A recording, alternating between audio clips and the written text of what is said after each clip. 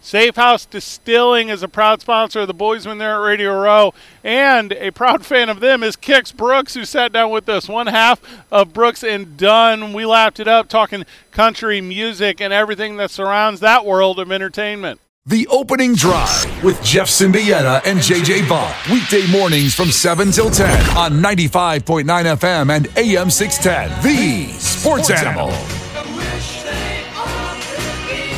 Live from Radio Row, boys, give me athletes, great. Love athletes. Give me actors, cool. Love actors. I tell you what, you really want me to turn the volume up on the radio, though? You give me some musicians. And joining us on the program, Kix Brooks, famously of Brooks and Dunn. Kix, welcome. Wow, thanks, man. I couldn't believe you guys would have me. I'm like, am I going to get on that show ever or not? And they're like, look, they're a little tentative. They're maybe they'll try and work in. I'm like, what the heck? I guess y'all got tired of me hanging around and looking over your shoulder, whatever. Not only did we get you on, you came in hot with a Teller watermelon walk-off a cocktail. Well, I've been drinking coffee all morning. There's nothing more fun than an alert drunk. There you go. He walked on with the walk-off right off the top. Host of American Country Countdown and just living that, just everything that's music, everything that's country. But that's your life, right? That's from day one. You've been about this energy. The guy that drove me over here, talked about his retirement and everything. He goes, when are you going to retire? I'm like, and do what? Play music? Yeah. So I have a question. TikTok, huge. The kids, everything. How do you feel about TikTok revitalizing any type of music and starting trends and everything else with the younger generation? It's a freak show out there. Right, it totally is. And the first time, I heard about it, TikTok, and finally, I got the app, I pulled it up, and, I'm like everybody else. I'm going, oh, my God, what? What? And then Ronnie's, we're on this summer, we're on the bus, and he's like, man, have you heard about this Neon Moon dance thing going on? Right. Yeah. Yep. I'm like, no, I haven't. Of course, I got a problem with Neon Moon anyway. I mean, it's just, it's not. I got to be careful, okay, because Ronnie wrote this song. But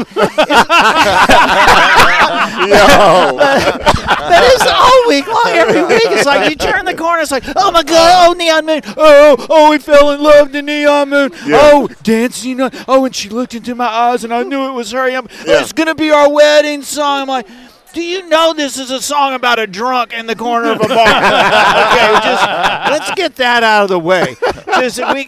And we're not paying for therapy for everybody and all the things that go with that.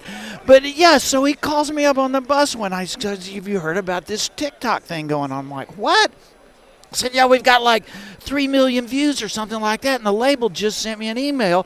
They said, man, if we'll do the TikTok dance. I go, what? He goes, they said, if we'll do the dance, this thing is going to blow up. I went, let me go look at it. So I went and looked at it, and I call him up. His bus is right next to me, but we don't go back and forth or anything like that. Yeah. I call him up. I go, I just watched this thing. He goes, you want to do it? I go, no. I do not. I've never line danced, I'm stupid enough all by myself without doing that. And he says, dude, is there any way? I go, okay, I got an idea. I said, right before we can walk on stage, which I always have my last drink right before we walk on stage. Same.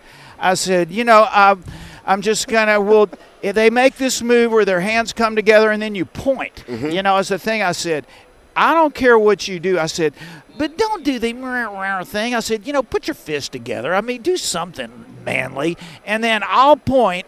That'll be our version. Okay, that's all we got. And then we're right on the stage. We start the show. Right before we walk on, and it's just take it or leave it. Just let them post it and see what happens.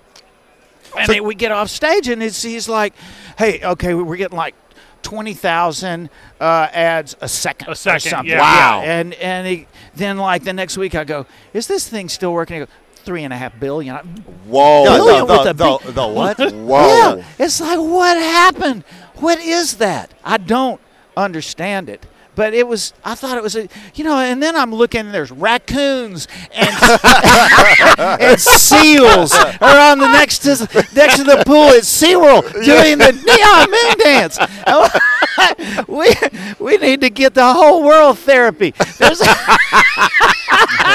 Yes, it's fun. I love it. That's awesome. A short answer to a good question. So the host of Westwood One's Country Countdown, when they came to you for this gig, were you like, do I want to talk about country music and listen to the best country music on right now? Yes. There was Bob Kingsley. Casey Kasem started that show. Sure. Most people have been around for a while know who he is. And then Bob Kingsley did it for a long time, who was a dear friend and I was a big fan of. And Bob was coming out of his contract, and I was very tentative about doing the show. That was my That was my main reservation. I didn't figure I would be able to do the show more than a week or two without getting fired. But I wanted to. I was a big fan of countdown shows. They're fun, you listen. And back before the internet, back when I was a little girl. I was a TRL kid. Yeah, that's where you knew you could hear those songs and see what they were doing and all that. So, yeah, the fun of it, I was really looking forward to it. And Bob gave me his blessing. And after that, it's just been a great opportunity to talk to, my friends, people on tour. When you're at an awards show or something, it's like, hey, how you doing, man? How's the kids? Great. How's Marla? Yeah, she's great. Good. Okay, we got to get together. Yeah, we will. We don't. And so it's great to sit down with my buds for an hour just to interview, like we're doing today. And at some point you catch up and you get a feel for these acts that are coming in, and it's fun. Isn't there something also real intimate about just having a microphone and a headset between you and someone? I can't find a better form of a way to connect with someone than just having that crystal clarity and the contact that we're even having right now about like an idea, a subject, or a belief. Yeah. So what have you been able to pull that you thought, I didn't know? Has there been like an aha moment for you on the program where you knew like, hey, this is the fit for me? I don't know if – I think, there's people like, here's one. So I was talking with Blake Shelton. Yeah. And he had a song called You Name the Kids, I'll Name the Dogs. And I said, so what really about that song? I mean, what's a good dog name? Right. And he goes, well, you can name a dog anything. That's what's cool about, but you don't name them Peoples. You don't name them Rob, or something. I said, so what's a good dog name? And he says, Doo-Doo. So that was the moment that really.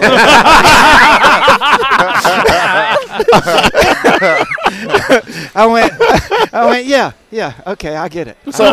So how do you feel when someone takes the music that you guys make, that you make, and they bleed it over into a different genre? Because I know there was this rapper named Fat Tony, took your music and they mashed it up with, I don't know if you're familiar with, Too Short from the Bay, Blow the Whistle. How do you feel about that genre crossing when it comes to something like hip-hop and your form of music? Love it. Yes. Love it. I love it anytime people are just copping the groove, doing whatever, I mean, I think it's, to me, it's just a compliment, if anybody, unless somebody's just making an effort to humiliate you. Right. And then you just find out how big they are. Right. So. Well, that's what my daughter, how she was introduced to you guys. But if they're doing it because they like it, they thought it was cool, and they want to put their spin on it or whatever, that's cool. Yeah, because it's like a whole different audience that outside would have never even known. They're discovering you guys' music. That's what's happening. Can we talk about your songwriting process a little bit? Are you a sit-down time frame guy? Are you an inspiration guy? Both. Now I'm more, I call it inspiration and perspiration. I wrote songs for a living for 10 years before I met Ronnie, so I had quite a few hits and a lot of songs recorded by other artists and that kind of thing. And I can't think of a harder way to make a living. It's a super high pressure, especially now, the way the world works. Because back then, if you sold an album, there's 12 songs on it, and just having a song on an album that sells 1 million, you get 7 cents as a songwriter. So, you can do the math, and you make 30 or 40 grand a year. You have some kind of. Now, if you don't have a hit, you don't make any money. That's how the internet works, pretty much. Did you have a song in your hands that you had to hand over to somebody, and you wanted that one back so bad? No. There you go. I would always take a cut, over over doing it myself. I had a number one song in the middle of our career. I played for Ronnie. It's a song called Sacred Ground, and I said, what do you think? He goes, I don't really get it. I go, it's okay. I know somebody who does. There you go. And had a number one record on it as a writer. So it's, you just spit and go. What I'll do, Kix, before you go, and then I'll ask. What is your favorite written or performed song, and why is it Red Dirt Road? I think it really tells, and that is the truth, because that's how I generally answer that question. I think for me, it's my favorite song that Ronnie and I ever wrote together, and that matters because we wrote a lot of music together.